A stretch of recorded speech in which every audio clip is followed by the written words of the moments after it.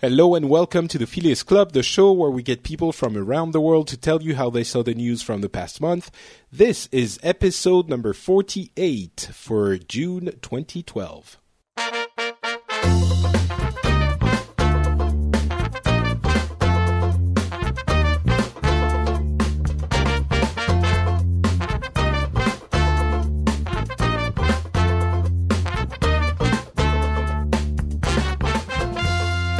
Hello everyone and welcome to the Phileas Club. This is the show where we get people from different parts of the world, regular people like you and I, and also serious journalists from time to time, and by that I mean Eric, to come on the show and tell us what happened in their part of the world, as well as in other parts of the world, just one is enough, and how they saw it in the news, in their family, with their friends, what they thought about it, so we get a different perspective on things happening in different parts of our beautiful planet.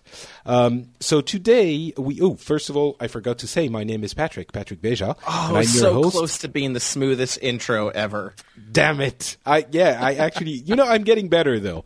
That equally smooth voice is the voice of John from the US. How are you doing, John? I'm doing great, and I'm happy to fill the role of the stupid American as opposed to the smart American you're going to introduce. So it's 6:30 for me in the afternoon. What time is it for you? noon. Excellent. Eric is apparently the clever American. Don't overstate it. I didn't say clever. It's too early in the show to make that conclusion.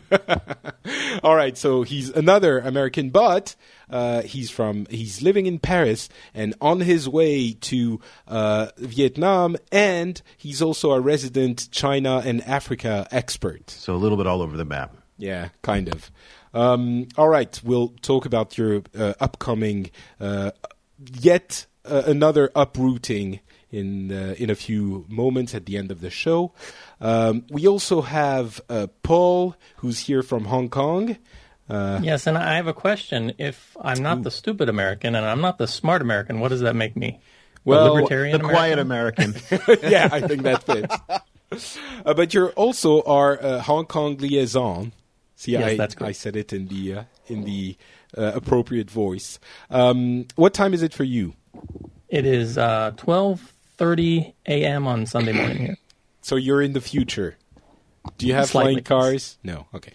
No, but we do have British police boxes. Oh, that's nice. That's always handy, in case you want to travel to other times and dimensions and stuff. Travel. No, Doctor Who, that kind of thing. You Americans, you don't get it. No, Actually, I got it. I just was very, very... I told you I'm the stupid American. Yeah, that's true. You did mention it. A newcomer on the show is the very intimidated, I'm sure, Roman from Russia. So a big welcome to Roman. How are you doing? I'm good, thanks. So, how is Mother Russia? Sorry, I had to do it once. Sorry. I apologize for him. How's it doing? I didn't even ask you, what city are you in? I'm in Moscow. Excellent. So you get the news from the heated city of Putin. Well, actually, he's from St. Petersburg, isn't he? He's one of those fancy people who's not a real Russian because he's not from Moscow. Well, he resides now in Moscow, so... Okay, so it's okay with him. All right, so I'm very glad to get a Russian perspective, especially since we're going to be talking about Syria. And you're also going to be giving us a little bit of a... summary on the situation in Russia in general and Putin's power play, return. Let's call it return. So Okay. I'm looking forward to that. And lastly, talking about returns, the triumphant return of Mr. Saudi Arabia. I'm back. Oh, wow, you blew my ears off there. So you're back. You're back now, but I'm sure you're it takes so much work to get you on one of those freaking shows. I'm sure you're not going to be back next month. Well, you always forget them. You're like, I don't want to. I'm busy. I might be in India next month when you India? Yeah, I'm going to Goa for a week-long vacation on the beach. Wait, you just told us you were going to go to the U.S. for a That's in month-long December. vacation. Yeah, that's on December. Oh, wow, you're always on vacation. I You're love my vacations.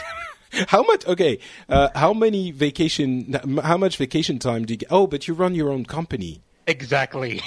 Right, Advantages of being your own boss. True. Okay, well, fair enough. So it's very nice to have you back, Turkey. And I again publicly apologize for telling you it was the wrong time last week, leading you to believe that we were recording last week when it was Seriously, actually Patrick, this week. you're that horrified I'm going to bring it up during the show? You want to strike first? Exactly, preemptive apology. But yeah, the one that, I could have been so angry with you because you never show up, and you managed to inception me into telling you it was going to be last week and it wasn't. So I can't be angry. All right. All right. So thank you very much all for being here. I'm sure we're going to have a great show. There's a lot of things happening in the world. Some of them are sort of not the conclusion, but the coming into the last stretch of things that have been developing for a long time. We're, of course, going to be talking about Egypt and Syria.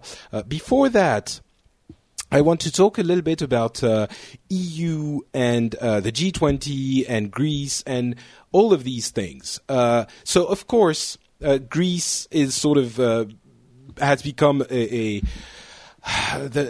the issues of Greece have merged into all the issues of all the southern European countries and be merged with how can we again save that the Eurozone.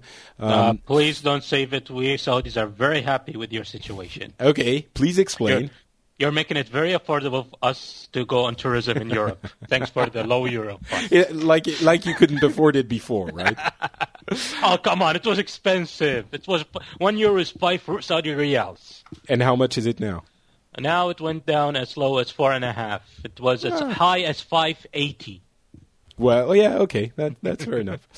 But so basically, Greece has a new prime minister who apparently is able to form a government, so that's always good. The crisis is not averted, but at least on its way to being discussed. I don't even want to say resolved. Spain has no more money. The banks are completely bled dry. People are actually withdrawing their money and storing it in their very safe mattresses or in Switzerland. I've heard something very interesting a few days ago. The situation for some of those southern countries has gotten so bad that the Swiss banks are now awarding or practicing negative interest rates to hold the money of some people. Meaning you have a minus 0.3%, for example, interest rate, meaning you lose 0.3% of your money every year in order for the bank to hold it. Which is, I don't think I've ever seen anything like that ever. Because the problem is, in some of those countries, not in France, that's completely not the case in France. We're doing pretty well, for now. But so those countries have so little faith in their banks, which could collapse, that they don't know where to put their money. Like literally, are you going to, withdraw it and have it in cash at home? Are you going to buy gold? It's something that I didn't think would ever happen again.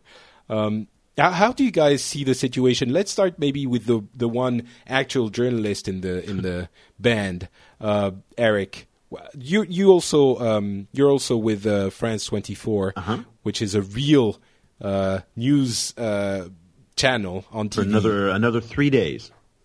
Oh, that's right, already. So, I mean, if you look at the situation in Europe, there's an enormous reason to be concerned, obviously. It's funny because the Americans, in the political system, in the election campaign, they kind of cast Europe as a single entity. You hear Mitt Romney talking about, well, we don't want to go down the path of being Europe. And that's really a huge mistake because, as you just talked about, each of the countries has very, very different situations. I mean, you look at Italy and Spain.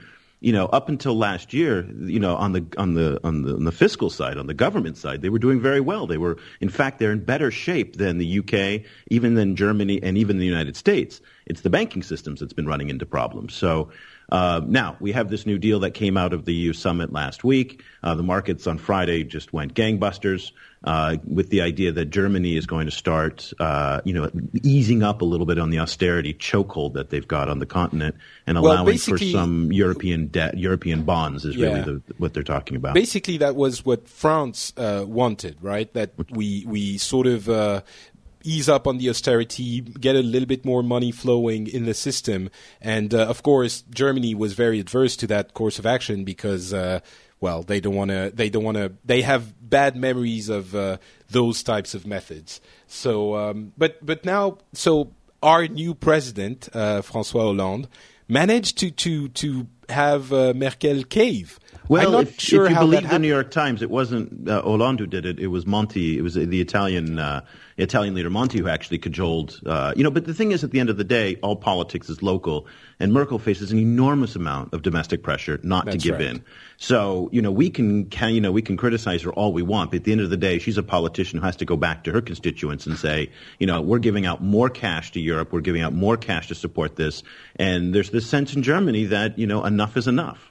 There's definitely this sense in other countries as well. At least I know in France, not everyone's happy with that course of action and with Hollande in general, but that's maybe another story. I mean, there's a lot of people who are not, of course he won the election, a lot of people who are not super happy with the idea of going more to the left to resolve the issues. But let's do another round, starting with, let's go to Russia. We haven't had the Russian perspective on all of this since it began, basically. So, Roman, can you tell us how people see the European crisis in Russia? Are they concerned that is it actually something that's influencing Russian policies and the economy, or is Russia remote enough that you guys do whatever you do and you don't really mind what we're doing here in old Europe? Well, I guess from perspective of Russian government, the crisis affects since we do export a lot of gas and oil. So if another wave of recession hits, we will suffer as well. At least our budget will. So you don't want us to see, but it's not like what's the economic situation in Russia? Actually, are you guys in a crisis, in a recession, or is it different from the rest of Europe? We really depend on the price of oil because our budget is depends on the price of oil at about around $115 per barrel, and now it's 90 something, low 90s, right? So it means that we have to go into deficit and borrow money for the next for this year to cover our budget costs. Okay, I see. So it's not all smile and giggles in Russia either, as well. For oil and I guess other reasons too. Asia. Paul, you're now Asia. Okay. Are we playing Risk? That's a nice way to think about it. No, you have to be the U.S. What am I? You're the Arabs in general. You're all of Arabia. That's all right. who you represent. No, but seriously, I mean, of course, you're from. But that's not much. That's only 400 million. Yeah, that's okay. I think. Yeah, but Asia gets all the Indians and all the Chinese. That's true. That's a lot of people.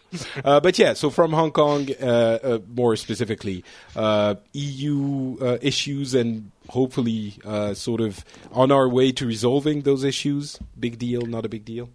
Well, China and Hong Kong have been somewhat isolated from events. They haven't really trickled over. I mean, I think one of those statements President Hu made a couple weeks ago, he said that the euro debt crisis was an issue of general concern, basically.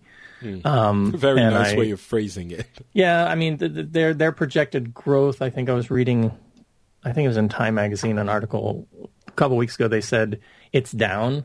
It's not as strong as it used to be. I think it's down like 8%, but it's still better than a lot of other places right now because of everything that's going on. So they're kind of taking sort of a wait-and-see attitude. I do think they they seriously want the euro to stay somewhat strong, though, and to be able to continue buying, all the stuff that China is exporting to them, obviously. In terms of Hong Kong, I mean, the deal that was just brokered made investors over here happy, and they reported that the Hang Seng was up, and that was really the big news. So if it affects the Hang Seng here in Hong Kong, then it makes news. Otherwise, it's just kind of put on the back burner story-wise. I have to say, in France, it doesn't really feel like we're super happy about it. Just to get, the listeners a feeling of how we're viewing the problem at this point, it feels like we're trying yet something else, but we've given so much money to everyone that was in trouble that it feels like, yes, they still need more.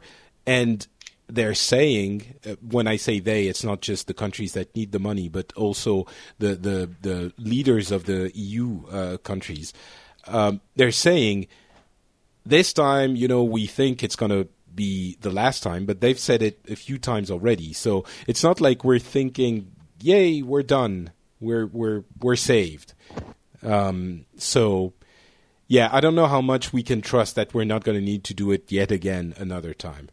And is the general consensus in Europe, in Europe, that this is the too big to fail argument?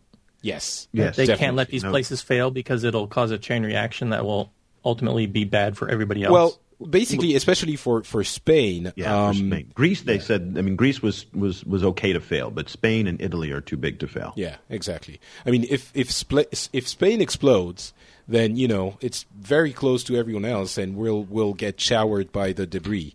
It's even, I think if Spain explodes, it's going to take everybody with it. It takes the entire global economy down with it. Basically, there are a lot of smaller countries in the EU which we could, part with, not part with in the sense that if they don't work, we can. But Spain, it's one of the major. When you think about Europe, you think France, Germany, Italy, Spain, and the UK, which has that little special place in the corner. But these are the main countries. So if Spain fails, or Italy for that matter, it's a big problem. Sorry, Eric, I kept. Yeah, no, if Spain fails, and I don't think there's a sense of this, that if Spain fails, it takes down the euro, and if the euro fails, it takes down the entire global economy. I mean, it's that simple. And I don't think there's that sense of gravity outside of Europe. In Europe, we feel it. I mean, there's 25% youth unemployment here in France. Spain has upwards of 50% youth unemployment, 25 to 30% overall. I mean, they're in depression in Spain. So they feel it, but that sense of urgency just isn't there, particularly outside in the rest of the world. But even you can see among the leaders, there's not that sense of urgency. They're just not compromising. And they keep coming one summit after another, and they walk away with these tiny little measures. So that's a cause for concern, is that the political will just isn't there. John, does that factor into the debates and discussions in the U.S., or are you too busy talking about important things like? Go ahead. What's important to us? Patrick, tell me. Like Tom Cruise breaking up with his wife. Oh, he did? What? Yeah. Wait a minute. Stop the show. Divorce in New York. Yeah, you guys didn't hear. There's apparently this conspiracy, too, that every wife he's divorced from has been 33 years old at the time of divorce. Must be a Scientology thing. Yeah, probably. All right, keep going. So Tom Cruise. Now, from my perspective, the conversation seems to be mostly about how little is actually happening, and so it keeps coming up, but it's not like it's a weird catch-22, I think, for us here. We're not making a big enough deal out of it, but it's because nobody else is. So what do you mean nobody else? What I mean is like nothing. They're not like getting anything done. Like we come out of the summit and really, what do we have to show for it? The market went up a little bit. We've made some some promises have been made, but from our standpoint, I think even Obama came out and said like we need like something to actually some real reform happening, and we're not seeing any signs of it. Well, see, I think part of the problem is that what I think Americans don't appreciate is there's entire restructurings of the economies here. I mean, they are slashing everything here. So this idea of this perception, and you're right, it is a perception in the United States, and it's a wrong perception that nothing's happening. They are cutting services left and right, things that were sacred to Europeans. Yeah, but and it's coming in France. I mean, it's coming very, very soon here too. But the southern zone, things, there are food lines in Greece. They're cutting healthcare in Spain. They're cutting, all in the effort to reform the economy. What a lot of Europeans look to the Americans who won't make the tough choices. We will not cut 75% of our budget, which is entitlements. And yet here in Europe, they're cutting all of those precious programs. But even in France, you're seeing I think you're exaggerating. Class sizes. Well, you're exaggerating a little bit, Eric. I mean, sure, in Spain that's the case, but I don't feel in France that feeling of urgency and. No, not here, but in the southern zone. Certainly, in this round of countries, you have about four to six countries that are absolutely changing everything the way they've done. Yeah. And it's true that even here, our socialist president is starting to have to deal with the reality, and he realizes that. I'm sure he's always known it, but there are rumblings about cutting spending in a way that was absolutely not there when he was campaigning. Well, he's made a commitment in his campaign to get debt below 3% GDP, and they're at about 5 to 6%. Yeah. So he's got to do a lot of cutting to get below 3%. Yeah. Okay, so I guess the EU crisis is as for every topic, we could talk about it for a long time. But let's move on, unless someone has something more to say about it. The only thing that I wanted to add is for us, it's like this big warning sign. And it's like, it's just this looming cloud over everything that reminds us. It's kind of like that guilty reminder of the same things that we're facing right now and that we can't even solve. So I feel like it just constantly, I look at the problem. I say, you want to say, why aren't you doing more? And then you realize, well, we can't even decide in our own country whether we should be cutting or taxing, and how to get in, find that middle ground to both raise more money but also cut spending. Yeah, well, that's exactly the problem we're having. That's the question that everyone is asking. When you say you want to cut, some people are very unhappy about that. And when you say you want to tax more, I would tend to agree that we're already taxing quite a bit. So, yeah, tough choices. Yep. Egypt. So Egypt has a president, a legally elected president for the first time since basically forever. We're not going to go over the problems with the Mubarak declared clinically dead just at a very convenient time for the army, because in the end Morsi has been officially instituted as president. And so things are looking like they might stabilize a little bit. First question I have is for Turkey. How do you pronounce his name? Because on France 24, the lovely journalist that's in Egypt at the moment doing all the reporting says Morsi with a sort of American accent. It's just Mohammed Morsi. Morsi, right? Yes. I knew it. Yes.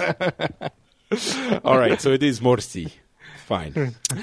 So, Mohamed Morsi is now the new president of Egypt, and of course, as most of you probably know, he is he comes from the Muslim Brotherhood, which raises a lot of questions. And during the whole month, the issue was between the looming specter of the old regime and the Muslim Brotherhood, and obviously the Muslim Brotherhood sort of won that round. In France, it's still that feeling, as for all the Arab Spring revolts, of course it's going to be someone with heavy Islamic I don't want to say bias, but inclinations, because the country is very, it tends to go that way. With there's a little bit more of an emotional reaction here because, of course, the Muslim Brotherhood, if I'm not mistaken, was born in Egypt, right? Yep. Yes, that's correct. And severely oppressed for several decades, and now they finally arrived to power. We're circumspect, I would think, in France, and we're waiting to see what will happen. It's a civil government. Not sure how things are going to go. First question to Turkey: how does the Arab world in general? I know it's very hard to paint things with such broad strokes, but maybe the Arab world, if you can, and Saudi Arabia see that election. Well, it really differs between Arab wars and within Saudi Arabia itself. There's a huge division on the entire topic. You have a revolution, and you have free elections, the first actual free elections in any Arab country, period. And we got someone who won, who is actually representing as he said, the Muslim Brotherhood, very Islamic ideology. Even for example, in Saudi Arabia, we are very deeply divided. I could say we have 3 different point of views just here in Saudi alone. You have those from Saudi who are liberals and who are not happy that an Islamist has won. For them, that's not a good sign for them to see happening, because that means if that ever happens in Saudi, that's an Islamist. And that's a fact. That would happen if we ever have free elections. You have the Islamists who are So you happy. mean those liberals who are not satisfied with the current state of the country, of Saudi Arabia itself, right? Who would want to have a more open Exactly. society. Okay. Exactly. Those who demand free elections. And I'm thinking, and they're definitely rethinking the whole concept of free elections right now. You have those Islamists who are happy that the Muslim Brotherhood won, that represents that their ideology is winning. You also have Islamists who are pissed and annoyed that the Muslim Brotherhood won, which is mostly from the Salafis. The Salafis, many of them believe the Muslim Brotherhood as an extension of Iran, and don't approve of the Muslim Brotherhood and consider it a disaster that one of them won the elections in Egypt. So and this is something that you'll find in most Arab countries. There is a huge division. It's for example, you have the head of Dubai police, who is a complete idiot in my personal opinion. Who isn't a complete idiot in your personal opinion, Turkey? Trust me, this guy, no, if you ever read his tweets, you'll agree with me. Trust me on this one. This guy wants to ban Facebook. He wants to put cameras in everywhere, even in hotel rooms and everything, to monitor everybody and control everything. Okay. He has a Twitter account. Okay. He posts regularly on it, and as soon as the Morsi won, he posted, "I will never salute an Ikhwani." A what? An Ikhwani. That's a way to say in Muslim Brotherhood. Oh, okay. So in Arabic, an Ikhwani. I will never salute an Ikhwani. And it was Egypt got so pissed off they actually called the ambassador of United Arab Emirates to explain that. Okay. And let's be honest, that idiot would salute Morsi if Morsi visits Dubai, whether he likes it or not, because it's not an option. Yeah, obviously. Yeah. So, okay.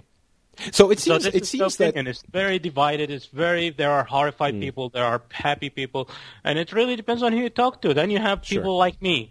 I'm anti-Muslim Brotherhood, but I'm very happy that there was free elections, and this is the person who won. That was what you get from free elections. You have to support him whether you like it or not. Yeah, I guess the prophecies from a year ago came true, and obviously, what else did you think was going to happen? I think one of the things that's definitely felt throughout the country here is the fact that the situation was becoming really, really tense between the army and, well, the both candidates, and especially Morsi. It's not that easy. Morsi. And we're just glad that things didn't explode. Of course, things are not completely resolved because the army is still there, and we don't know how it's going to turn out. But the fact that it just didn't, that they just didn't try not to have him take power, for example, was a relief, I think. Anyone else? Yeah, that's definitely a relief because there was a very tiny chance that they would make the other guy who represents the old regime win, because they weren't very happy to see a Muslim Brotherhood get up there. And it was a very tense time because they delayed announcing the results for a long time. Yeah. However, Morsi up till now, at least in my opinion, has been doing a good job in what he's saying. He's been clear that he's going to have a democratic, free, civil government. He has been talking to the opposition, liberals, and Koputs and so on to join in the government. And he's been doing a very good job up till now, but it's all talk. So until we see the actions themselves, but he's been doing good. And the fact that he won with only 51% is sending him a very clear message that he has to do what he's doing right now and what he's saying, because apparently the country is divided and he hardly won. Yeah, that's true. John, surely the Americans consider this guy a terrorist and a horrible, person. Oh yeah, he's on those deck of cards that they hand out. I think the most interesting thing, I mean, this keeps, obviously it definitely is in the news here, and it keeps sort of cropping up. But I think the most interesting thing that I saw was, I forget if they were directly quoting him or not, but a professor from Georgetown University, I think it was, just talking about the sort of the Arab awakenings and things like that. He basically said that they've happened because the Arab people have stopped fearing their leaders, but they haven't been going anywhere because they have not stopped fearing each other. And I think it's kind of an interesting sort of viewpoint on, like basically the fear we have of like, what can this really survive? Can they build a real democracy and out of this? Because it's not going to work if they don't directly address essentially what the Arab youth is, the reason they've risen up is because they don't feel they have a voice at all. So yes, the Brotherhood has the majority, but can they, govern while still giving voice to the minorities? So, but there's no. It feels like, and guys, please feel free to interrupt and everyone can speak. But there's no feeling that oh my God, this is the Muslim Brotherhood. They're actually at the basis of the Islamist extremists. Yeah. Patrick, Americans have no right to complain because they raised the guy, they developed him, so they have to take it anyway they like. Well, that's the story of our life. He used to work for NASA. He got his PhDs. He got his PhDs and masters from the U.S. and he worked for NASA. So he's he's a scientist. He wasn't. He didn't do political work in the United States. But the bigger question is that he's already started talking about reorienting the relationship with Israel. In the United States right now, the political season being what it is, most of the talk is obviously about healthcare and about the political campaigns and immigration and whatnot. But the question is, if Morsi reorients that relationship with Israel, which there's huge pressure for him to do, to effectively cut the diplomatic relations, that would then register in Washington.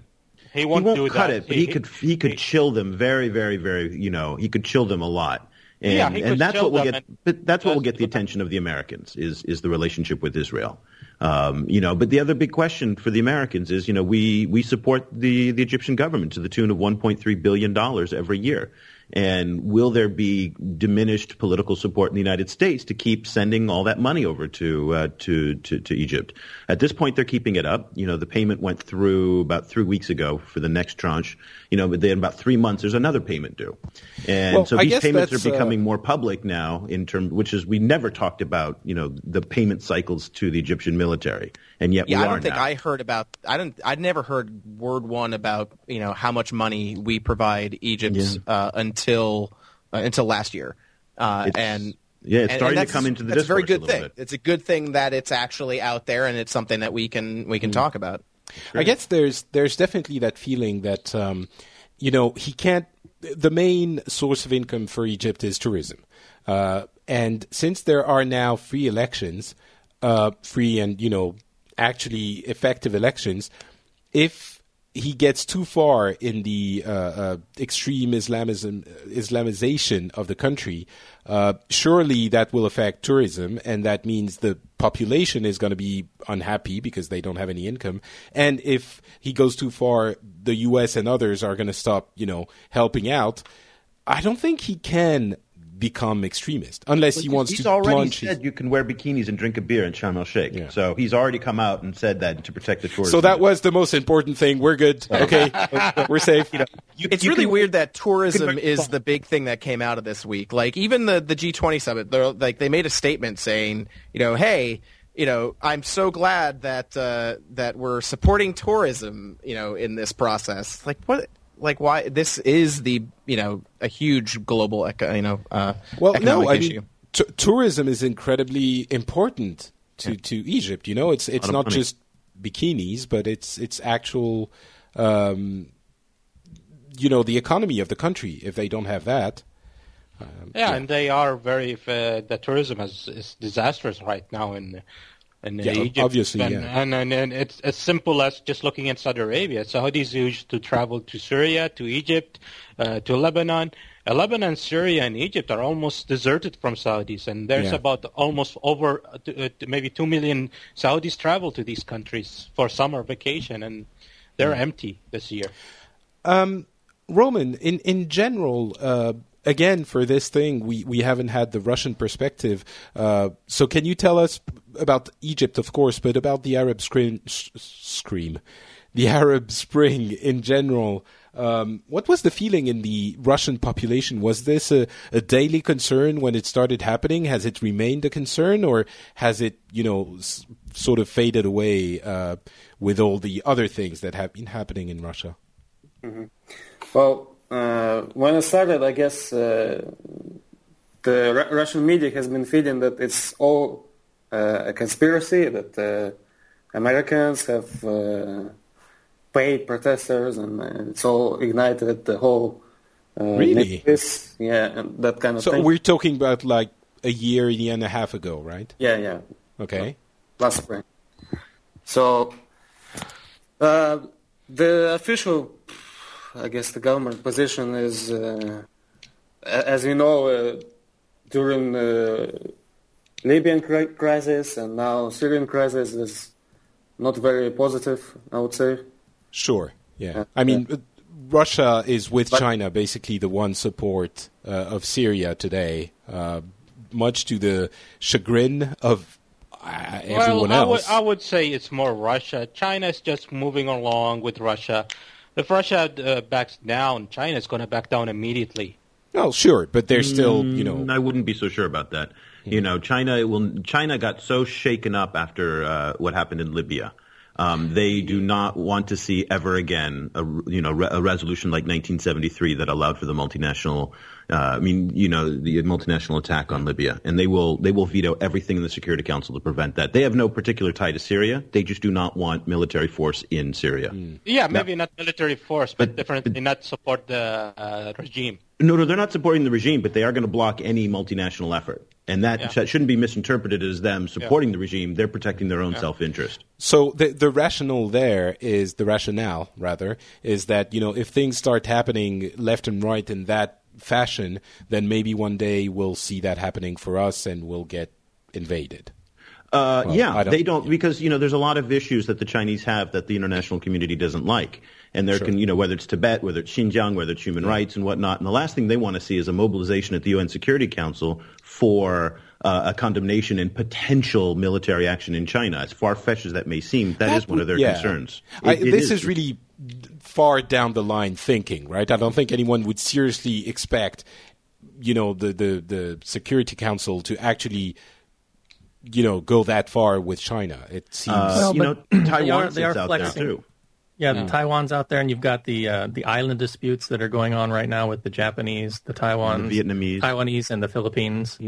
And so China's locally now starting to flex its muscles. Yeah. And the U.S. has already had some military response. I think they've established, they've upped a base, or they've established a new base in Australia, and they're responding in kind. And I think Eric's right that this is really nothing to do with Syria. They're just looking out for their own self-interest because they don't want the UN using these same policies on them at some point in the future. Yeah.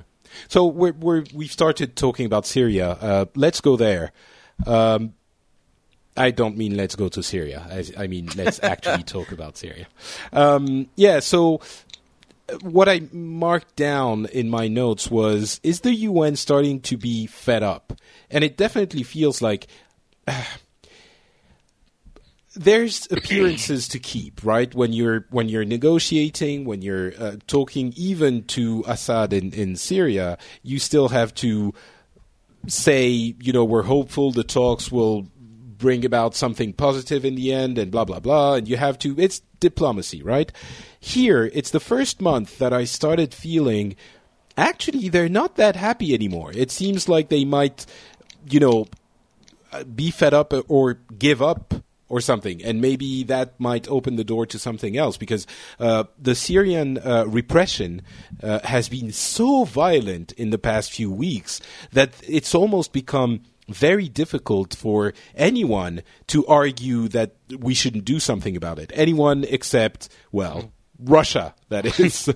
But there's not much they can do about it, and that's the big problem. I mean, what are the options available short of a military intervention, which really is probably not going to happen? And that's why they're using Turkey right now. Turkey, and that's where they're trying to irritate the Syrians to do a mistake like putting a Turkish plane down and irritating Turkey so Turkey can go in to protect its own interests. Yeah, they did that, and look what happened. Yeah. Turkey was like, sometimes we go... No. They came out strong. No, they came strong. Yeah, they said, don't do that again or we're going to kick your ass. Right. But next time you'll be... I don't know. I didn't feel that was incredibly... They could have, retaliate. They could have actually... That was... If they needed an excuse to do something, that was their excuse. Yeah, but that and they didn't. Enough. They shook their finger and they said... Sorry, they need to do it slowly, Patrick. They can't go in. Russia is not going to stand by. They need to do it slowly so Russia can bend over as well and doesn't interfere in these matters. And don't forget, Turkey's a NATO country too. So if Turkey comes under attack under the kind of the joint mission of NATO, then it could suck in the rest of Europe. Of course, yeah. Russia, what do you think? You are now Russia, Roman.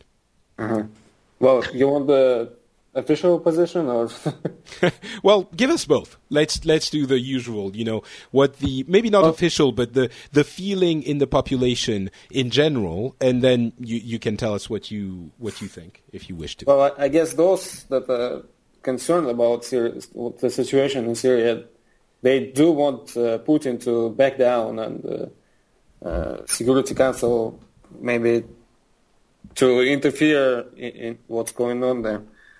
But I don't know how would you do that? Is there a wide understanding of what's happening there, and is it like we know that Putin is actually defending a sort of undefendable position because Assad is oppressing his people and it's evil and mean, or is there a feeling that no, actually, he is the leader of the country and no one? I'm talking about Assad, and Putin is right to prevent an intervention from the UN. No, I don't think anyone has illusions that Assad is a good leader or anything like that. But okay, that's reassuring. Putin is playing a game. He's trying to revive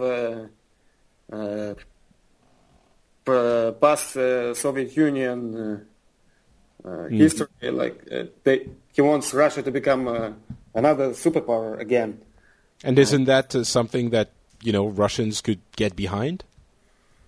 Even if that means pissing off a few other. There's definitely a feeling that that's a game of that's right. I'm going to say it, and you can't stop me. So piss off. Even though it's not maybe the best position to be behind, but that's one of the ways that Russia can affirm itself on the international scene. Is that not? It doesn't do any good to Russian people. I don't know what's the benefit there. Right. Well, So, having Russia be given some consideration. well, it's already there, but Right. we're not on the side of good, unfortunately. So are people unhappy with Putin's stubbornness on that particular issue?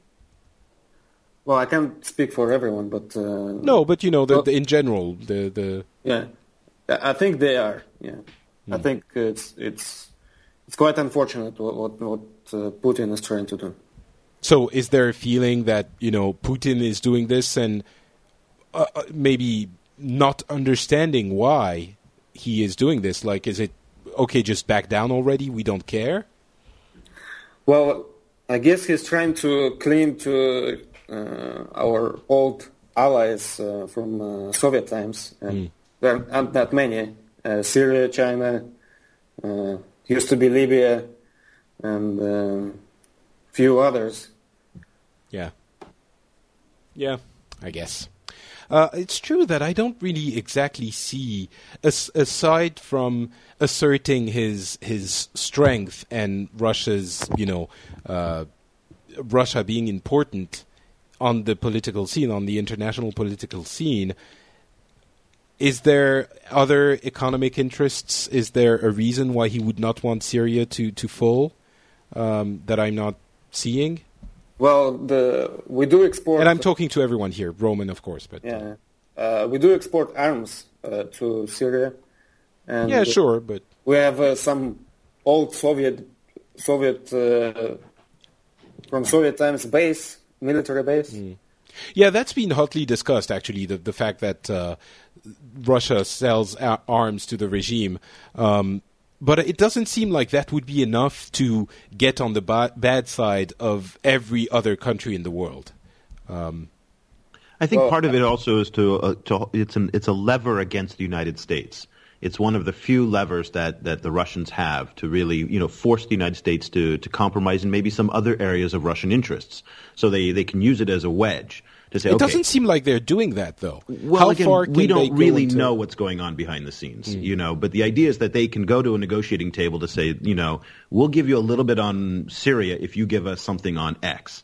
And so it's a bargaining chip for them as much as anything else. It's one of the bargaining chips. Yeah, that would seem like it would make sense, but again, it doesn't. They really don't seem like they're playing that game. It's not like they're playing the blinking game. It seems they're really behind. They're going to go all the way with this Syrian thing. I would have expected them to already, cave on that. If they were going to, the things that have happened in the past few weeks could have, I don't know. Well, maybe they're waiting for Washington to throw a few more chips on the table, and they're, just like in poker, you got to wait for the right hand. I guess. Anyone else? Can I just add something? Oh yes, please do. Yeah, I guess Putin, by protecting Assad, is also letting the world know that he's not gonna let his presidency go easily. So. He wants to defend the, Syrian government, so that in the future, if things go sideways for him, he wants those who he has defended to help him, I guess. Well, in the Security Council, at least. Yeah, I don't know how many people are actually behind Assad at this point. I think he's making more enemies than friends by... Assad only has two real supporters. It's Russia and Iran. Yeah. No, that's what I mean. I mean, it's not like defending Assad is gaining him lots of friends. It gains him enemies. But maybe what it's doing is getting, establishing Putin as the guy not to be trifled with. It's like, when he comes to the table and he wants something, you're like, well, we're not going to make him change his mind, so maybe we need to compromise, or I don't know. Yeah, it's definitely there's definitely this feeling that Putin is going too far on this. There was a few actions, a few massacres. It's horrible to say this, but a few massacres where we were actually, until this month, it was sort of, yes, there's protests. It's going the way that it's gone for the other Arab revolutions in the past.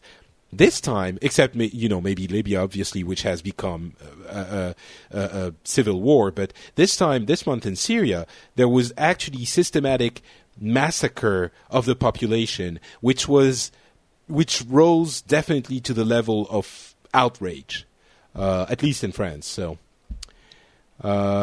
anyone else wants to? We don't know who actually was behind those massacres. Here in France, a lot of the French media kind of went along with the idea that it was the government.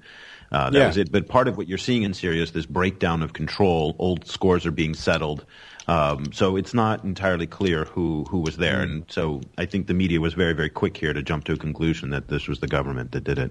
Oh, yeah, absolutely. Here, it was no question. It was the government. The government says it's not them, but we know it is. It's basically the story we were. They didn't have the proof, though. That's the thing. You could look at it from the way we looked at it here. We looked at it, we blamed the government. Whether the government did it or not, the government should have protected those people. So we blame the government either way. Sure, yeah. But it's not the same thing if you blame them for not protecting the people and if you blame them for actually killing them. Yeah. Yeah, that's true. But at the end of the day, it is the fault of the government. So that's what. And no one's saying the government is nice. Yeah, one thing that I don't know if I mentioned this before. Saudi Arabia surprisingly has been with the revolution from the start, and this is the first time that Saudi Arabia has supported the revolution from the start out of all the Arab Spring revolutions. We pulled our ambassador long time before Europe did, and we kicked their ambassador a long time before Europe, and so on. And so it's a really interesting situation right now for us in Saudi regarding Syria. Do you have people who are supporting Assad? Nobody would dare here in Saudi would say that. Okay. The majority of the populations are hugely anti-Assad. If you go out and you tell people in public you support Assad, you would be beaten. Trust me. It's so bad that actually a few restaurants here in Saudi Arabia almost went bankrupt. Restaurants that served Syrian food and Iranian food, because rumors came out that they were supporters of either the Iranian government that supports Syria, or they were supporters of Hafez al-Assad. One huge restaurant almost went bankrupt in one day because people distributed the false picture of the inside, that they had the picture of Bashar al-Assad on the wall, and it turned out to be a fake picture. Oh my God, that's terrible. Yeah, so Saudi Arabia is very anti-Assad at the moment, and the population is very anti-Assad. All right. Anyone else on Syria? Nope. Paul is silent, but that's usual. John is not speaking. That's less usual, but I guess it doesn't... I mean, it's, I don't know what else needs to be said about it. It's a horrible situation. There's a lot of political posturing. It's affected, I'm sure, the discussions in the U.S. Not harassing. Yeah, okay, let's move on. He's busy reading about Tom Cruise and Katie. More Actually, important I'm reading right? about this weekend's hottest club looks. Yes. In what? I don't know. All right. Someone wrote on the notes. China sends a lady to space, and SpaceX sends a dragon. I don't think I wrote that, but okay, Paul, that was you. Yeah, I threw that in there. It's a little bit of the space nerd in me. Okay, got a little bit excited about some of the news going on. And so basically in the past month or so, you've had two very interesting things going on in terms of space and space exploration. In states, you have SpaceX, sending their Dragon module up. And Sorry, Paul, you were telling us about lady dragons in China. So as I was saying, this news is significant in part because the first female astronaut from China got sent up, Major Liu Yang. And part of the reason why they've been talking about this is the selection process said that female astronauts in China had to have been married and had to have already had children because they're afraid that somehow if they send up a young woman who's not had children yet, that will somehow affect their fertility and their ability to be a mother in the future. I think some of the other requirements were that they had very good teeth and they also had no body odor, which kind of makes sense, given that you're going up in a small capsule. But there has been some discussion as to why China is not a part of the International Space Station and instead are doing their own thing. They've got their own sort of modules that they're putting up, and they're sort of kind of going it alone, and some have speculated that they're doing this because they want to prove that they can. Which would make sense. Yeah. But at the same time, interesting what you have going on with SpaceX is you've got a shift in space exploration from NASA to the commercialized industry. Can you explain what SpaceX is for those who don't know? Yeah, so SpaceX is basically privatized space exploration through very wealthy entrepreneurs and investors and things getting together and forming companies to do basically private corporate space exploration. And I guess some have speculated that this will relieve the expense from the government. It'll provide competition and it'll be able to bring costs down of doing things like delivery and future exploration. And so they're sending dragons? Well, Dragon was the name of the module. I went see. up. Now I'm disappointed. Yeah. Maybe in the future there'll be like hybrid cyborg Dragon ships. That would be cool. Yeah.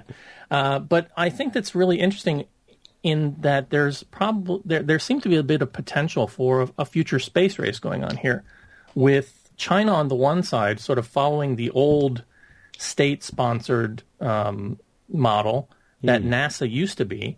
And China has already said they have ambitions to get people on the moon in the very near future. And I'm sure that they want to go on beyond that to prove their capabilities in space exploration.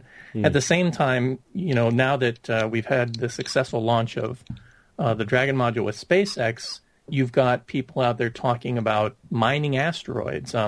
There's a company, I think it's called Planetary Resources, which has people like Ross Perot, Eric Schmidt, Larry Page, as these big entrepreneurial investors in this company that's basically set up to go out and mine minerals out of asteroids. And they figure, some have said that this could happen even within the next 10 to 15 years. Yeah, that's, we definitely... Oh, sorry. Someone was talking. No, go ahead, Patrick. We definitely know about SpaceX, at least in the geek circles, but I have one very important question about the Chinese program. Do they use, actually state-of-the-art machines and space shuttles and stuff like that? Or is it what I imagine it to be, which is crummy Sputnik, old Russian, Soviet-era things that don't really work super well? That's the impression, right? I mean, and in some of the pictures I see of their control centers and things, it doesn't look like Tony Stark's basement. It looks more like the pictures from the 1960s that we saw from some of the 1960s launches. But the thing is that I think that and they made a joke of this on The Big Bang Theory this season. They sent one of the characters over to Russia to utilize some of the Russian rockets to go up and get into space. And I think that's something that NASA's actually done a couple times. And so, there's this call to bring the cost down of space exploration in the West, whereas in China, it's really about rushing to try and catch up and prove that they have the means and the capability to do it along with the other countries that have already been successful at doing it. And I think it parallels an interesting pullback in the United States, and maybe John can talk a little bit about this too, and maybe Eric as well, where the U.S. has seemed to pull back a little bit from science. And I know that there's a divide, and that's not new in terms of the political points. A little bit. Can I mention Kardashians, the Jersey Shore? Anyway, I can. I don't think mention, that's exactly the same story, but sure. Hey, there's Eric, there's sorry, plenty of some. Eric wanted to say something. No, don't forget that the entire Chinese space program is part of the Chinese military. So it's not like we have in the U.S. or in the European Space Agency where you've got a separate entity. This is actually all part of. So the line between scientific research, which they're doing legitimate scientific research, and military is blurred in China. We don't actually know where those lines begins and end, and that also makes it complicated for understanding the budgets that they're using because again, it's buried in the PLA budget, which we don't know what that is. But Eric, I mean, couldn't you make a similar argument about NASA in the very early days? I mean, Absolutely. Most astronauts were military flyers, and they still are. Actually, a lot of them come out of the military. But NASA itself isn't under the direction of the military, like the way that they, and eventually China's space program may branch out on its own. I mean, it's a standard development, as you said, like it was in the West. All right, let's move on to more local stories, and I will start with the double whammy, which I don't know if it's appropriate, but for the Socialist Party, after having won the presidential election, of course, a couple of months ago. Actually, just when was it? A month ago? 2 months ago? Can't even remember. They completely won the parliamentary elections, and as hadn't happened in a long time, France is pink. I voted for the Pirate Party in the first turn, and there was no second turn because the right-wing party was the only one that had enough votes to continue on. So I didn't vote in the second one, but I probably would have voted in for that guy. But yeah, France is pink, and that has led to a lot of people being super happy and a lot of people being less happy. We've seen a few very funny want to leave France and not, give out all your money to the state. Come here, including David Cameron's comment that, he would be happy to welcome entrepreneurs who wanted to have a reasonable state tax rate, or I can't remember the precise comment, but something along those lines, which of course was not very appreciated by the current French administration. But yeah, I think we were discussing this before the show started. It wasn't my choice, but I'm willing to give the guy a chance, and we'll see what he does. He seems like an intelligent person. There were a few funny things, like the taking the train to go to the UK and then having to come back by car, apparently to save money, but of course that didn't save any money, and little quirky things like this. But I don't know. Let's give him a chance and see what happens. I'm sure the presidential election made some noise internationally, but the parliamentary election didn't make as much noise, right? Right. Parliamentary elections? Yeah, exactly, like that. So I'm not going to delve too long on that one, unless someone has anything to add. Nope. Let's move on. Oh, there's the Euro thing, the Euro 2012 football soccer thing, which I really don't care about. Although there were some interesting undertones in the fact that different countries were pit against each other, and when I think it was Italy and Germany, or Greece and Germany. Oh, right, that's what it was. Greece defeated Germany. What, didn't it? No, it was the other way around. So who defeated the Spanish or the Italian, or someone defeated Germany, right? I think it was the Spaniards did. There you go. And that had a very interesting resonance in other aspects of our society. So that was funny. I think I'm the only Saudi who did not watch those games. Really? Well, of course, football is very popular there. It's very popular here in France too. I must be the only one. Extremely. The only thing I liked about this entire situation was the streets had very low traffic during the games. Yeah, there you go. But yeah, basically that's what's been happening in France. Nothing too incredibly fascinating. Turkey, do you have anything from Saudi Arabia? Oh, there's a lot that's been happening in Saudi. But first, there's something we didn't talk about. I just want to mention it quickly. There's a small movement that's developing in Sudan. It's an Arab Spring in Sudan, or Arab Summer, if you like to call it. Really? Yeah, it's developing very fast for the last few days. Huh. Right now, reports are that the government has arrested over 1,000 people. And, have I missed it, Eric, or is it not that big in France? It is. It hasn't gotten that much attention in France, Right. in part because most non-francophone Africa stories don't get that much attention.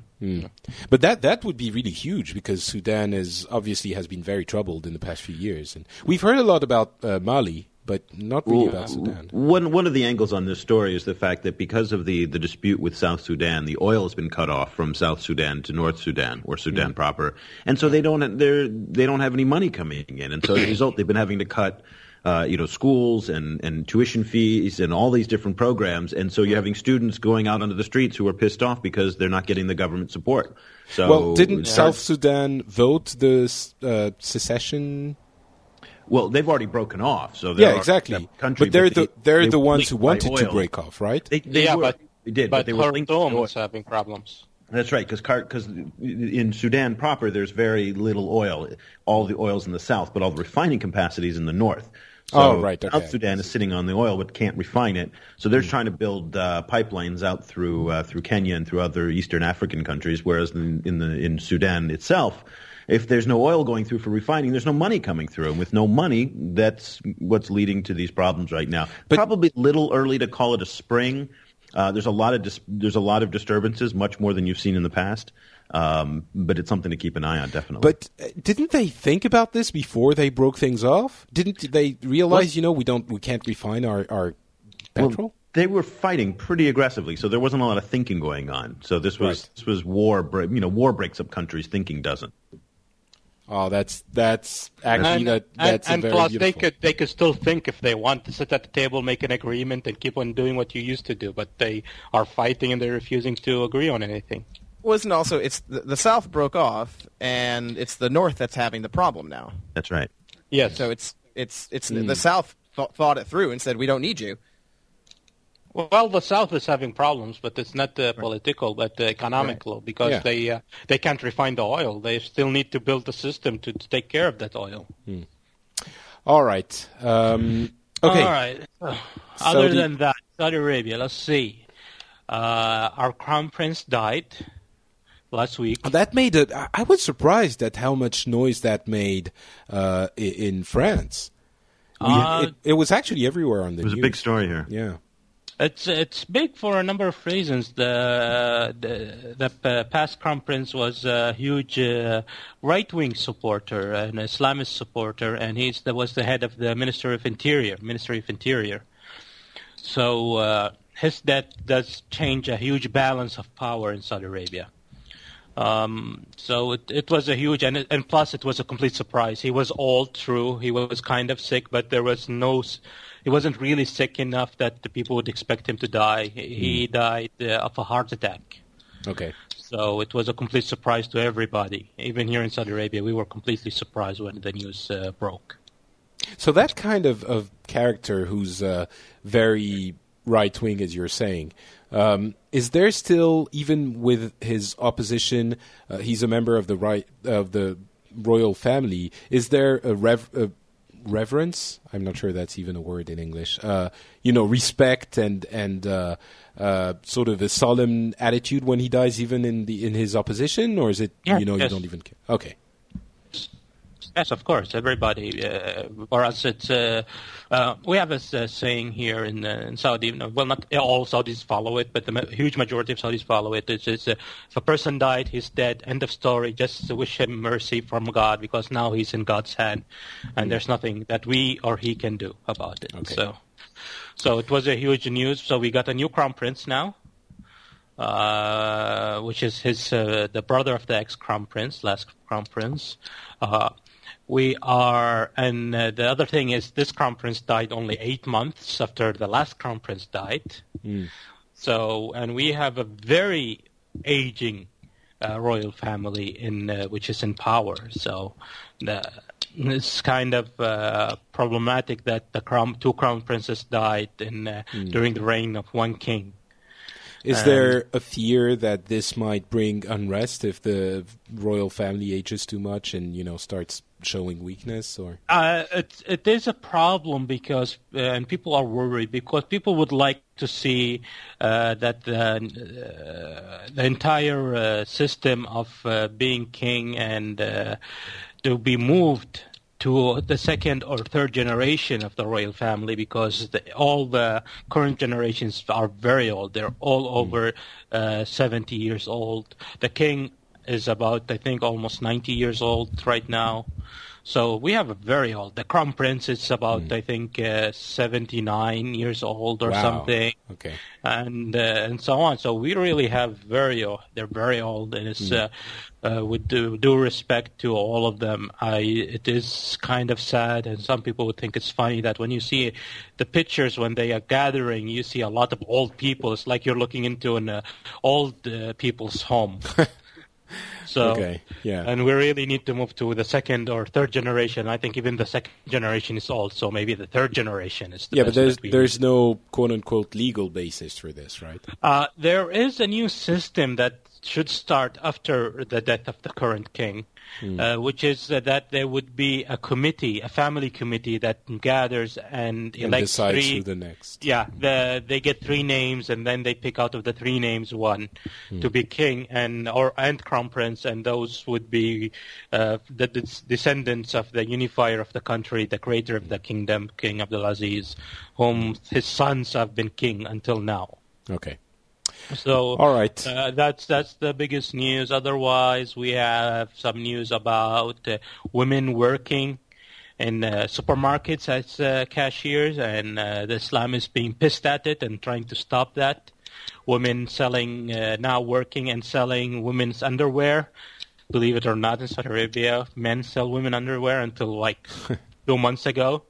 But how does it work? Again, I thought, the Sharia was applied very strictly. How can they even work? Depends on your view of Sharia and the view of how the system. Right now, the system is that they work in places where they deal mainly with women. And some of them, they even close the shop and make it only women allowed access. Right.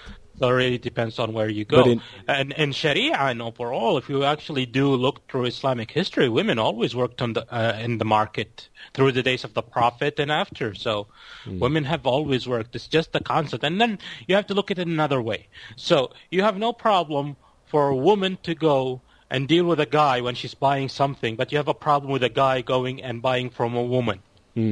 Or a woman buying from a woman. But a woman buying from a guy, people have no problem with. So it's kind of even the more extremist people don't have a problem with a woman buying from a guy. Exactly. Okay. That's the biggest hypocrisy I've ever seen. And they rather women sits and there are women who their husbands are dead or old or they're not married, they have children, they need income. And they need jobs, and these people are stopping them from getting jobs, and they're doing their best. There was they tried a big thing on internet just recently on Twitter. Some of these religious extremists went to a supermarket in Jeddah city and tried to convince women and paid them 5,000 riyals to quit their jobs and not work there. Did it work? They would work with 2, but I doubt those women will stay away. I think they just took the money and the next day they'll come back to work. Because if you pay them 5,000 riyals, that's for 1 month. How are they going to survive the next month and the month after that? So, and that's what many people like me would say to people who are against it. We'll say, okay, we have no problem. Let women sit home. They don't need to work. Just you be responsible to paying them a salary every month so they can survive. Otherwise, just shut up and let them earn their living. All right. Beautiful thoughts. Let's move on to, Hong Kong. Anything happened in the past month? Well, actually happening right now as I speak. It is the 15th anniversary of the Hong Kong handover, which is celebrated on July it's 1st. interesting. It's interesting to me that there are a lot of people, well, not a lot, but I'm sure part of the people listening to this show who aren't exactly sure what you're referring to here because they're too young. They were too young when it happened, and that was just the way the world was. Hong Kong was a colony of the British, established back in 1941, and it remained so until 1997, when the British finally returned it through official ceremony to mainland China. And so now, on the 1st of July every year, there's a holiday. They shoot off fireworks, but more appropriately, it's a time for Hong Kong people to go out and protest. And it's become sort of an annual tradition. We've had protests going on throughout the day today, and they'll be going on tomorrow as well. There's already been several cases in the news of the police pepper spraying people. And in part, it's particularly vivid this year because Hu Jintao is actually in town to herald in both the anniversary and the new chief executive that was elected recently. So, yeah, there's just it's a little bit of a tumultuous time, as it were. And we've got protests in the street and students and teachers and everybody out marching and in specially sanctioned zones. They've learned a bit from the Bush presidency, I guess, in the U.S., where they sort of isolate the protesters far away from the president of China. Is that something that, people are going to protest for a couple of days, maybe a week, and then it's not like anyone expects China to all of a sudden say, well, I mean, already Hong Kong has a lot of is treated very differently from mainland China. Yes. So it's not like they're going to expect China to say, well, actually, okay, you can have your sovereignty and just go, we're fine. Yeah. That's not going to happen. So I'm not sure what the protests are for, just to make sure that China knows people are not, happy. The protests, there are different groups. Some of the protests are based around the fact that there is no universal suffrage in Hong Kong as yet, and they've been promising for a while now. So Hong Kong people can't vote for their prime leader, which is the chief executive.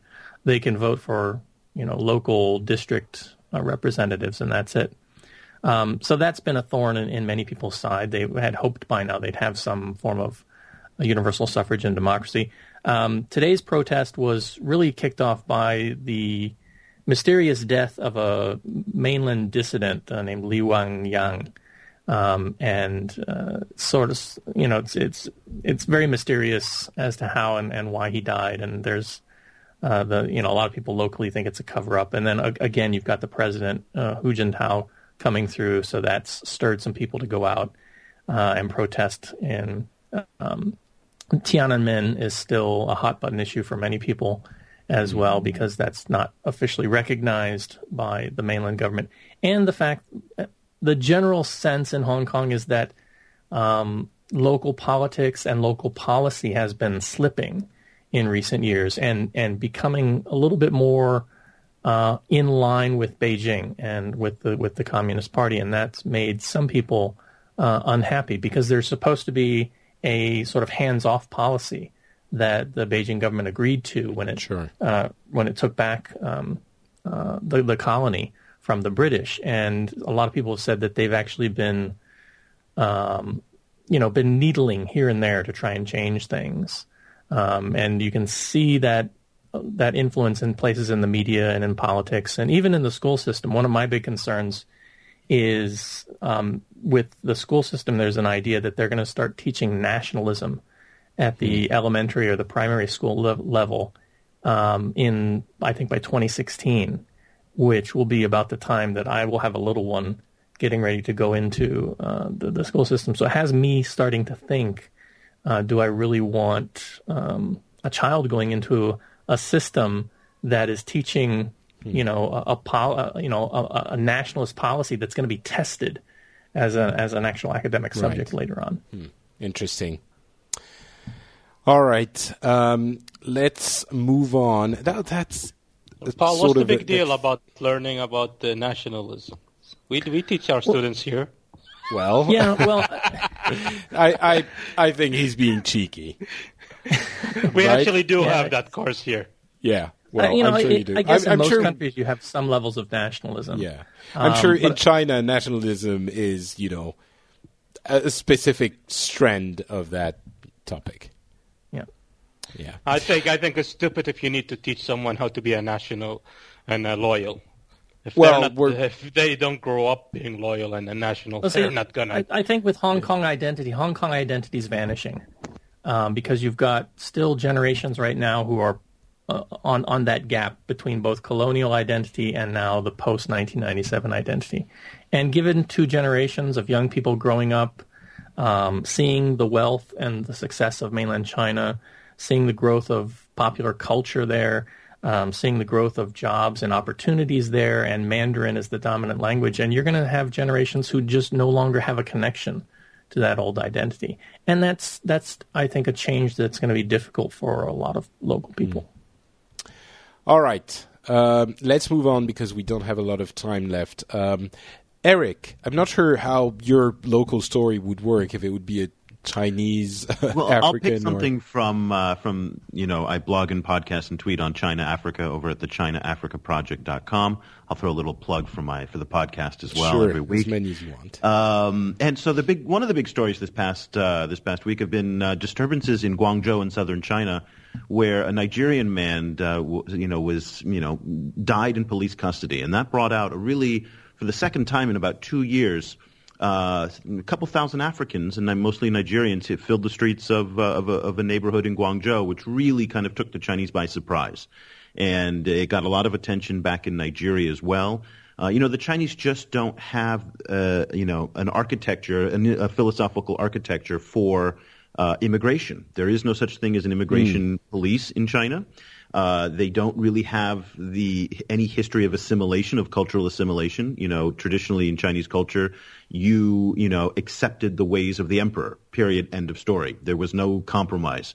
And yet now, amidst a larger crackdown on foreigners in China, particularly in Beijing, where they've had a number of high-profile social media incidents, a British man apparently tried to sexually assault a Chinese woman and was captured on video.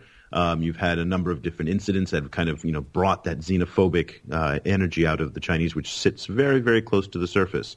And so this issue in southern China was really interesting, and also the reaction on social networks in China.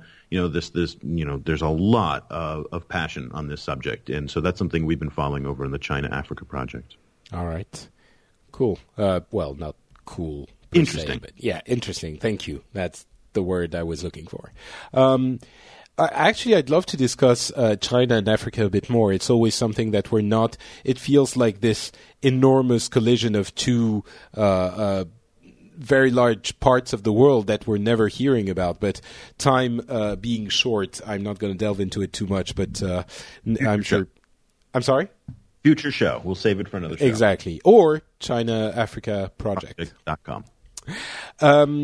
Roman, you actually, one of the reasons you wanted to come on the show was to discuss the actual atmosphere in Russia and what's been happening since Putin came back. So, well, I guess the stage is yours. Please enlighten us, because I'm very interested in hearing how actual Russians think about Putin. How far do you want to go? Do you want to go to the elections, or when he announced that he's going to be the Let's go.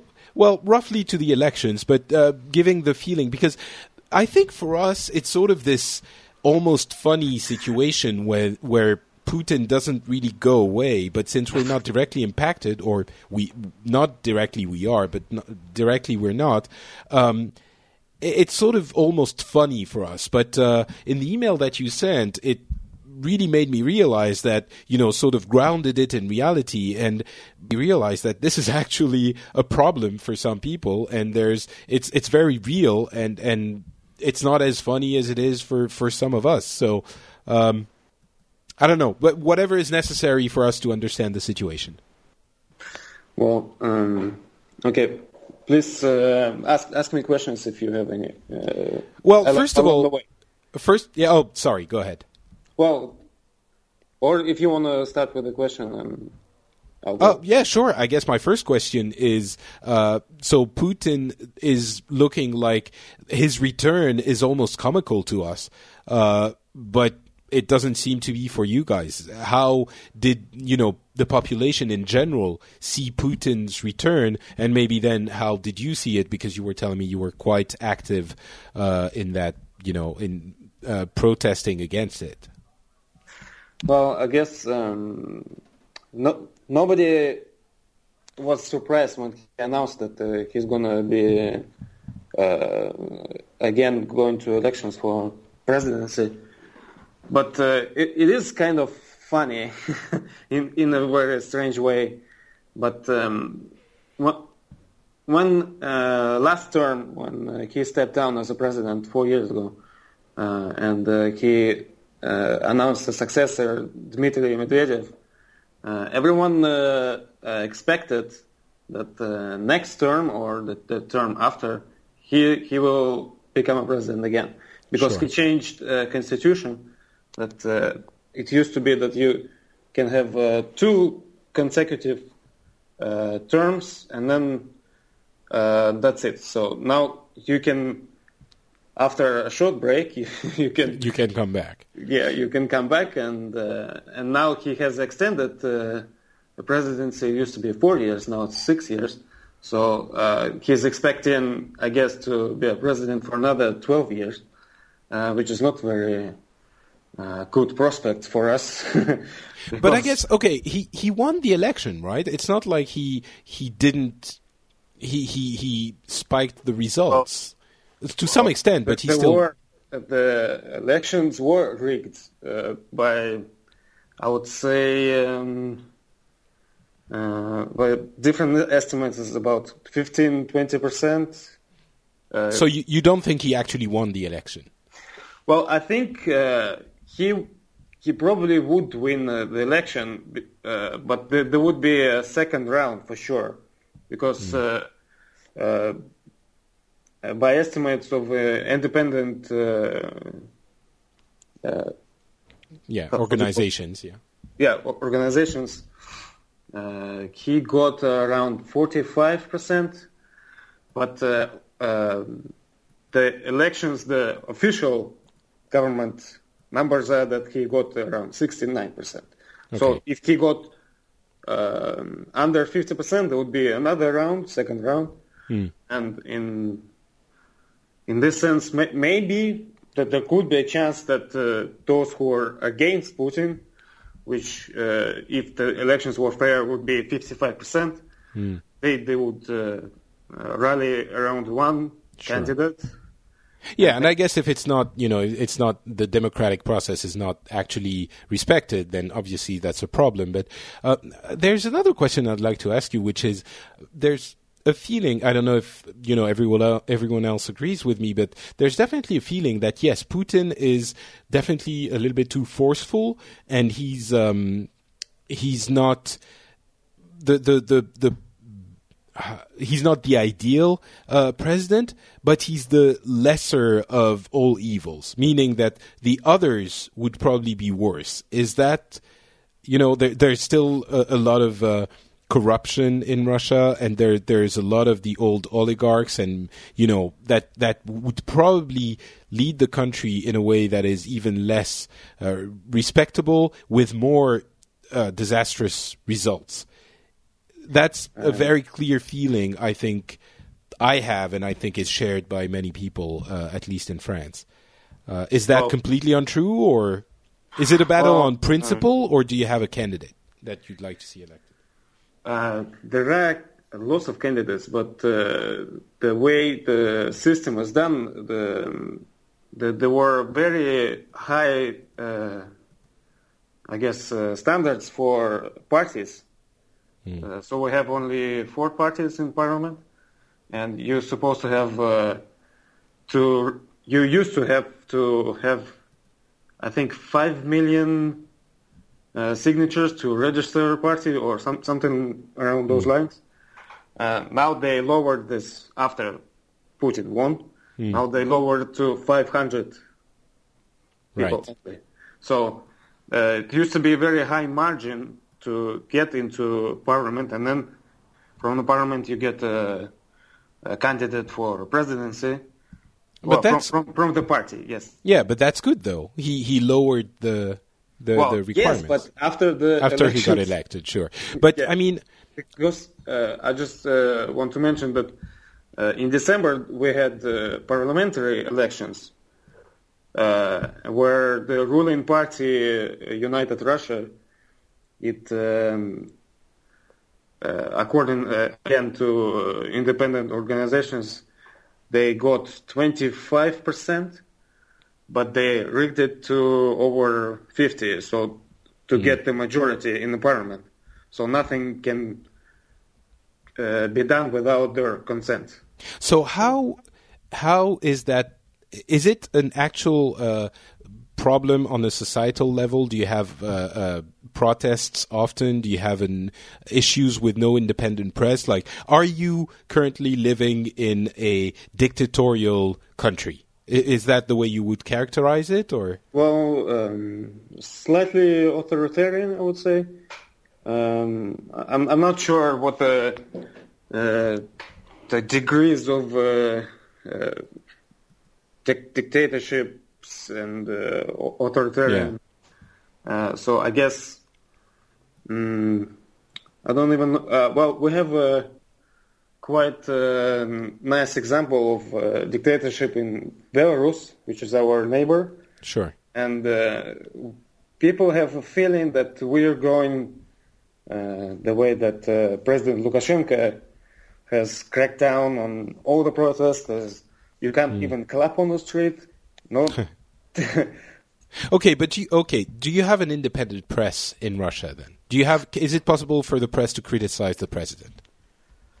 Yes, we do have independent press, but it's, for instance, TV, which is mostly government-owned or is approved by the government.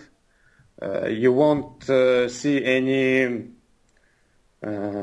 independent or liberal views on them, so maybe only on cable channels. Okay. Which few people have in Russia. Right. They mostly have free-to-air. They receive free-to-air TV channels. Right. So how you told me that you do actually go out to protest and you are active in that field. How spread is that feeling? Is it something that is an actual concern for the population, or is it something that only a few people who are informed are worried about? Well, the protest started after parliamentary elections that were heavily rigged, which was, I think it was a record in rigging in Russia. So people went out straight after the next day after the results were announced, and there were, by different estimates, 80,000 people on some square in Moscow. They mostly concentrated in Moscow, I guess, because it's a difficult question why they only happen in Moscow. No, but I mean in general, in the population, is it something that's talked about in families, on the street, between friends? Well, yeah. Well, in Moscow certainly, but as always, state media demonizes protesters. They say that it's American paid, and it's all the protesters. They're American agents, and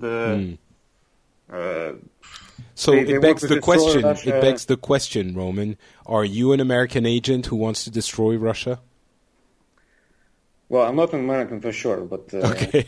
That means you want to destroy Russia? No, I guess not. Okay. Well, all right.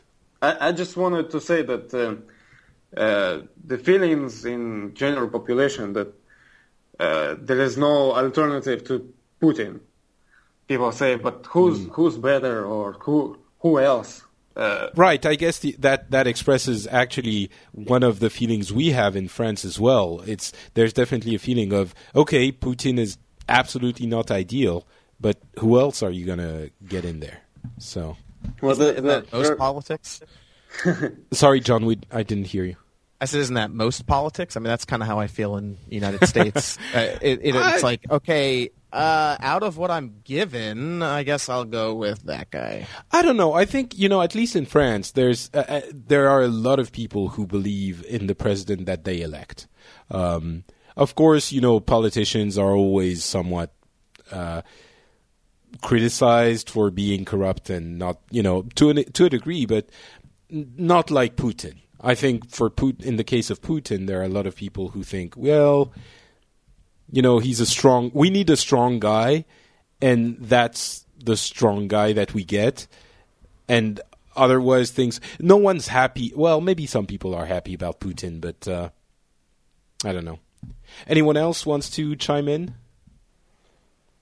Nope. Okay, Roman, can I just, anything? Please. Example that since May there's been intensification of protests. There was a protest on 6th of May, which usually the protests have been very peaceful, but that time there was some provocations from, the government says from the protesters, but the protesters say it's some government police in casual clothes. So it's still to be determined. So there were clashes with police, and over 700 people were arrested, and lots of people were beaten. And the next day was Putin's inauguration, and people tried to go on the street to protest the inauguration, and they were rounded up by the hundreds as well.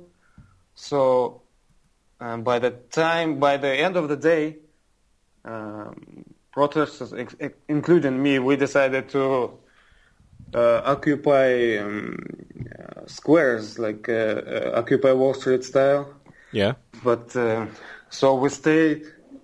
It lasted, I think, for over a month. A month? Yeah, we went from one square to another square, because, of course, when we come to a square, police comes because they read Twitter and everything. We communicate via Twitter. And we come, and sometimes they don't disperse the crowd straight away. They say you can stay here for a while if you don't break any laws or whatever. And then by the morning, when there's fewest number of people, they come in, I don't know, in around 100 police, and then they rounded up half of the protesters. The other half runs. They go to another square. And so would you say that that there's a constant, like there's an actual heavy protest movement in Moscow? Well, when there are sanctioned protests, like on the 6th of May, and there was the last one was on the 12th of June, I think, around, the numbers are pretty good, because I could tell you the previously. So what is it? Tens of thousands? Thousands? Tens of thousands, around 100,000 maybe. Wow. So then I'm going to ask. It's really big. So I'm going to ask everyone on the panel, and then we're going to move on. Have you guys heard about this in the media, John? Really, we hear about Russia only in terms of how they're blocking our interest in. Okay, so you didn't hear about the protests? Nope. Yeah. Eric? Yeah. No, in the media, do you feel that the population is informed about this, hears about it in the media? I think more in Europe than in the United States, certainly. Okay. Yeah, I mean, certainly around the election, those big protests, in the run-up to the election, got quite a bit of coverage here in Europe. But since then, it's kind of tapered off quite a bit. Okay. Paul, for Hong Kong? No, not in Hong Kong, and certainly not in China, where they've really tried to keep it, the tap down on all the, Arab Spring and Jasmine Revolution. Social media-inspired anti-government protests are not popular in China. Wonder why. Turkey. I don't think we Same heard Saudi. anything. Nothing. We're too busy listening about Egypt and Syria. So Yeah, fair enough.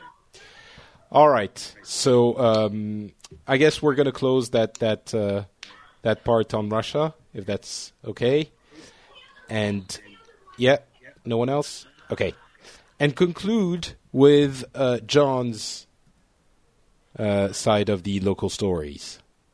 Well, I mean, in the United States, the biggest thing for the past month has been the Supreme Court deciding whether or not the Affordable Care Act, or Obamacare, as it's also dubbed, was actually constitutional. And the Supreme Court finally ruled, yesterday, the day before, that they upheld it. But I believe, and Eric, being that you're far more informed than I am, if you can correct me, but I believe they took back the option. They said the government could not rescind funds if the state did not follow it. Yeah, that's on the expansion of Medicaid. So Okay. they could. So that was the one part of it. So there were two kind of details on it. One was that it was unconstitutional under the Commerce Clause, which is what tripped up CNN and Fox News in just awesome kind of fail. So they went on the air saying, it was unconstitutional. And then page 2 actually said it's constitutional as in Congress's power to exact a tax. So Jon Stewart did some great coverage on that one. And then, so the expansion of Medicaid is the one kind of question mark that's now sitting out there. Yeah, so I mean, But basically, Obamacare is the law. It's now accepted and made into a law. Accepted's not the no. That's not Well, the right no, word. okay. I mean, legally, it's okay. It's legally it's there now. If the Republicans win in November, and if they take Congress, then they can start breaking it apart piece by piece. But it's going to be hard for them to repeal it. But then it's also an enormous win for, at least that's the way we've heard about it, an enormous win for Obama, who comes out a lot stronger for the election itself. It's hard to say. About a third of the people love the law, about a third of the people absolutely hate it, and about a third are kind of in the middle. So I would say it's even further from that, because I think there's that third you're talking about, like the idea of the art. I just think most people don't really understand it. Yeah, that's the and key. how it affects them. That's the biggest problem right now. I mean, I honestly don't fully understand it. And how is that going to affect, say, Connecticut, and what's that different than the other states, and what are we as a states going to do with this? So it's a really confusing job communicating it. I mean, they've just the White House did not communicate the benefits to people well enough. And these and are the types I think of things. Go ahead. I think it's interesting, too, because, I mean, you have basically 3 Americans here on the podcast. Do any of us really understand how it's going to affect us? Because I certainly have no idea. I know that I'm subject to penalty, possibly, because I don't currently have U.S.-based insurance. So yeah, but you and I going to have to pay that tax outside the country. So we can get an exemption living outside the country. I, suckle on the tit of the French state and have the best healthcare in the world. So it's really, I don't really care about American healthcare because I get free, great healthcare. Not for much longer, though. Obamacare. I want booby care. Booby care. Booby care. I think that might, bring us to the conclusion of the show. But yeah, the way I now getting interesting. The way I understand it is you have to have health care now. Yes, so you can choose which one you buy, but you have to. And it's like wearing your seatbelt. You have to wear a seatbelt. You can't drive a car in the U.S. without insurance. Same thing. exactly. But I mean, Eric, back just quickly back to your point. What if you travel back to the U.S.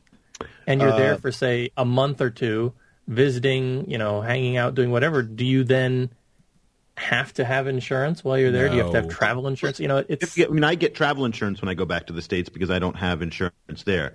But that relates to and this is way off topic, but your tax status. You can only spend 30 days a month 30 days a year in the U.S. if you want to be considered free of most U.S. taxes. Yeah, it depends on residency, I'm sure. Right, residency. Yeah. So you and I are not residents of the U.S. If we spend less than 30 days outside of the country. In France, however, we have the state-run insurance, and we can subscribe to it even if we're outside the country. There's a special section of it, so maybe you'll get that. The stupid Americans who criticize French healthcare and European socialism, they just don't know what they're missing. Well, I would tend to agree. I think my wife mentioned this to me, I think last night, but my favorite thing out of this was throughout all of this, I think it was Rush Limbaugh, our national windbag on the radio, came out and said throughout all of this that if Obamacare is held up by the Supreme Court, he's moving to Costa Rica. And then, of course, realized that Costa Rica has socialized medicine. My favorite quote came out of this, and this is the last one, is Rand Paul, the senator from Kentucky, said, who do these guys think they are, referring to the judges, that they can decide what's constitutional and what's not? That was really the best quote that came out of it. Of course, that's the only thing that they do. They do. Yeah, look up Rand Paul quotes, and you'll get a good kick out of that one. Really? That's pretty good. All right. I would like, one of those... I've done a number of Phileas Club specials, and that's one of the ones I would love to do about healthcare and how, is it actually fair to obligate someone to buy healthcare? I guess it's more a debate on libertarianism in general that it would turn into, but it's a really interesting topic that I'd love to delve into more. I just want to say the only thing, it's like I sort of go back and forth on it. Like when you think about it as an idea, it's very easy to argue both sides of it and things like that. But when you think about it really of the effect on a country, and it's kind of like safety laws. I think I was out in Utah for the Nerdtacular event, and there's people riding around without helmets. They have no helmet law for motorcycles in Utah, and so it got us talking about the idea of state mandated safety laws and things like that, and where do you draw the line? But in the end, it costs to not have those. It costs a state for people who are stupid and go out and get into some accident, and it costs us money either way. So it's what way is going to cost us less money and help us manage it. And then any emergency room in the United States, a public emergency room, all you do is see it filled with people going for primary care because they have no other choice. It is the stupidest, most expensive way to actually deliver care. So these idiots out there who are saying that it's their choice not to, because at the end of the day, we the taxpayers, typically blue state taxpayers, by the way, end up picking up the bill.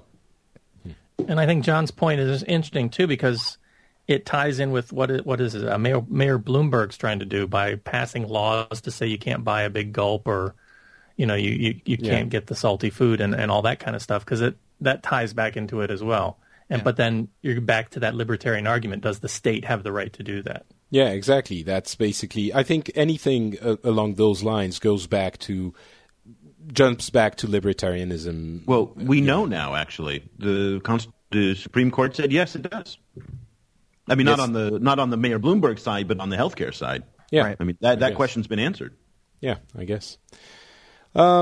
All right, let's go to the end of the show and the conclusion, and give each one of you a chance to tell us a little bit of where we can find you on the internet. After I thank you profusely for bearing with me in my faulty internet connections and lengthy debates.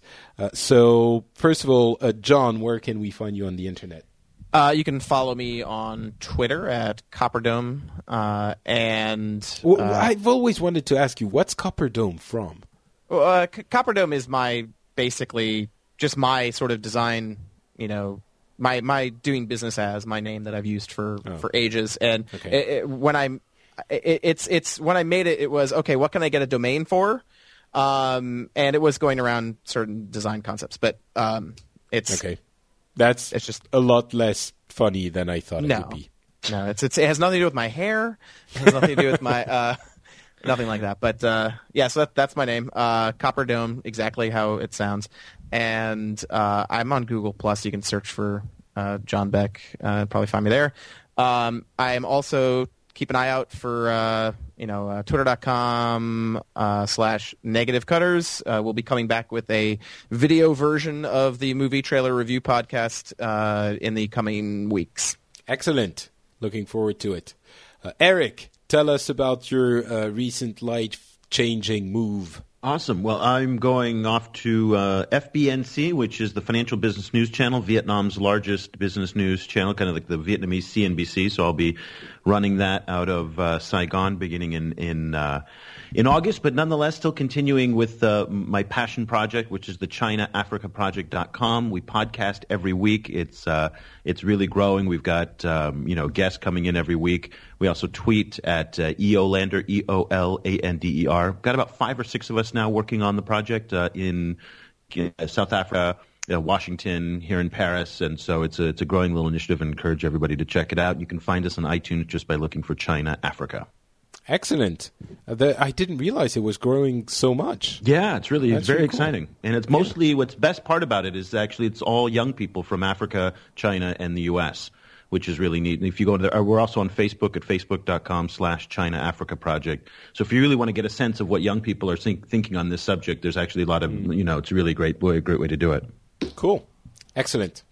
Roman, do you have a Twitter presence that you want to announce, or do you want to stay anonymous enough that the KGB or the new version of it is not going to find you? No, it's okay. You can follow me on Twitter at ZEMMOME. It's not very pronounceable, but I just Simoni. Simon. But I just wanted to thank you for this opportunity. It's really an honor to be on this podcast. I've been listening. You're gonna make me blush. Years. And it's really cool. Thanks. Oh, it's very nice to have you. Thank you very much for coming on. It's very nice to have the Russian perspective on things. Paul, Mr. Concast. Yes, twitter.com/foxlore. Although I don't really tweet about anything as high-minded as what Eric talks about. But Concast, KONGCAST.com if you're interested in Hong Kong films or Asian films in general. Cool. Excellent. And finally, the one we've all been waiting for, Turkey. Hey, you can find me on Twitter, and that's Saudi Turkey. SAUDITURKI. So I noticed a few months ago that Saudi had changed hands. Yeah. What happened there? Did the government ask you to relinquish your... No, it's a friend. I was getting too annoyed of people keep following me thinking I'm actually the government, or I'm actually tweeting government announcements or stuff like that. And plus, people keep on using my user ID at Saudi as a hashtag. Right. Makes sense. So I got just fed up, and I said, well, my friend asked for it. I said, okay, you can have it. Now we're using it to put the government announcements, royal decrees, all in Arabic. So it's and you can see suddenly now the followers are over 500,000. Nice. So that's the account. So I got You should have sold it. You should have sold it. It is up for sale if anybody ever offers. All right, well, good to know. If anyone's interested in the @Saudi account, please... Hey, I forgot. You have to get this out of the podcast. It's against Twitter regulations to say this. I'm sure they won't mind. You won't sell it. You were joking. All right. Okay. Well, thank you very much, everyone, for being on the show. We went a little bit long, but with 6 people, which is the most we've ever been on this show. It's not that surprising. So thanks again to all of you wonderful people for being here. Thanks to the listeners for listening.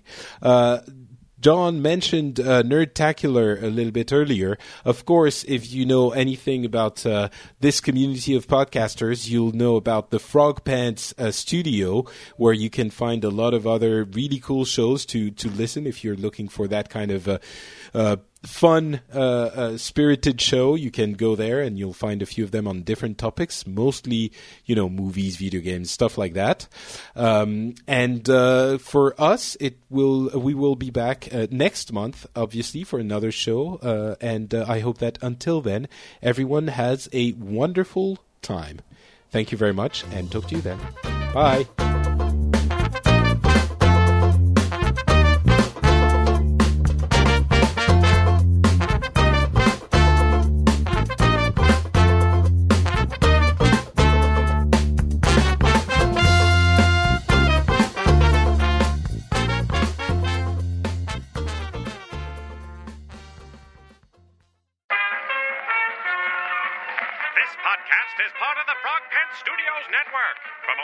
About this and other shows, visit frogpants.com.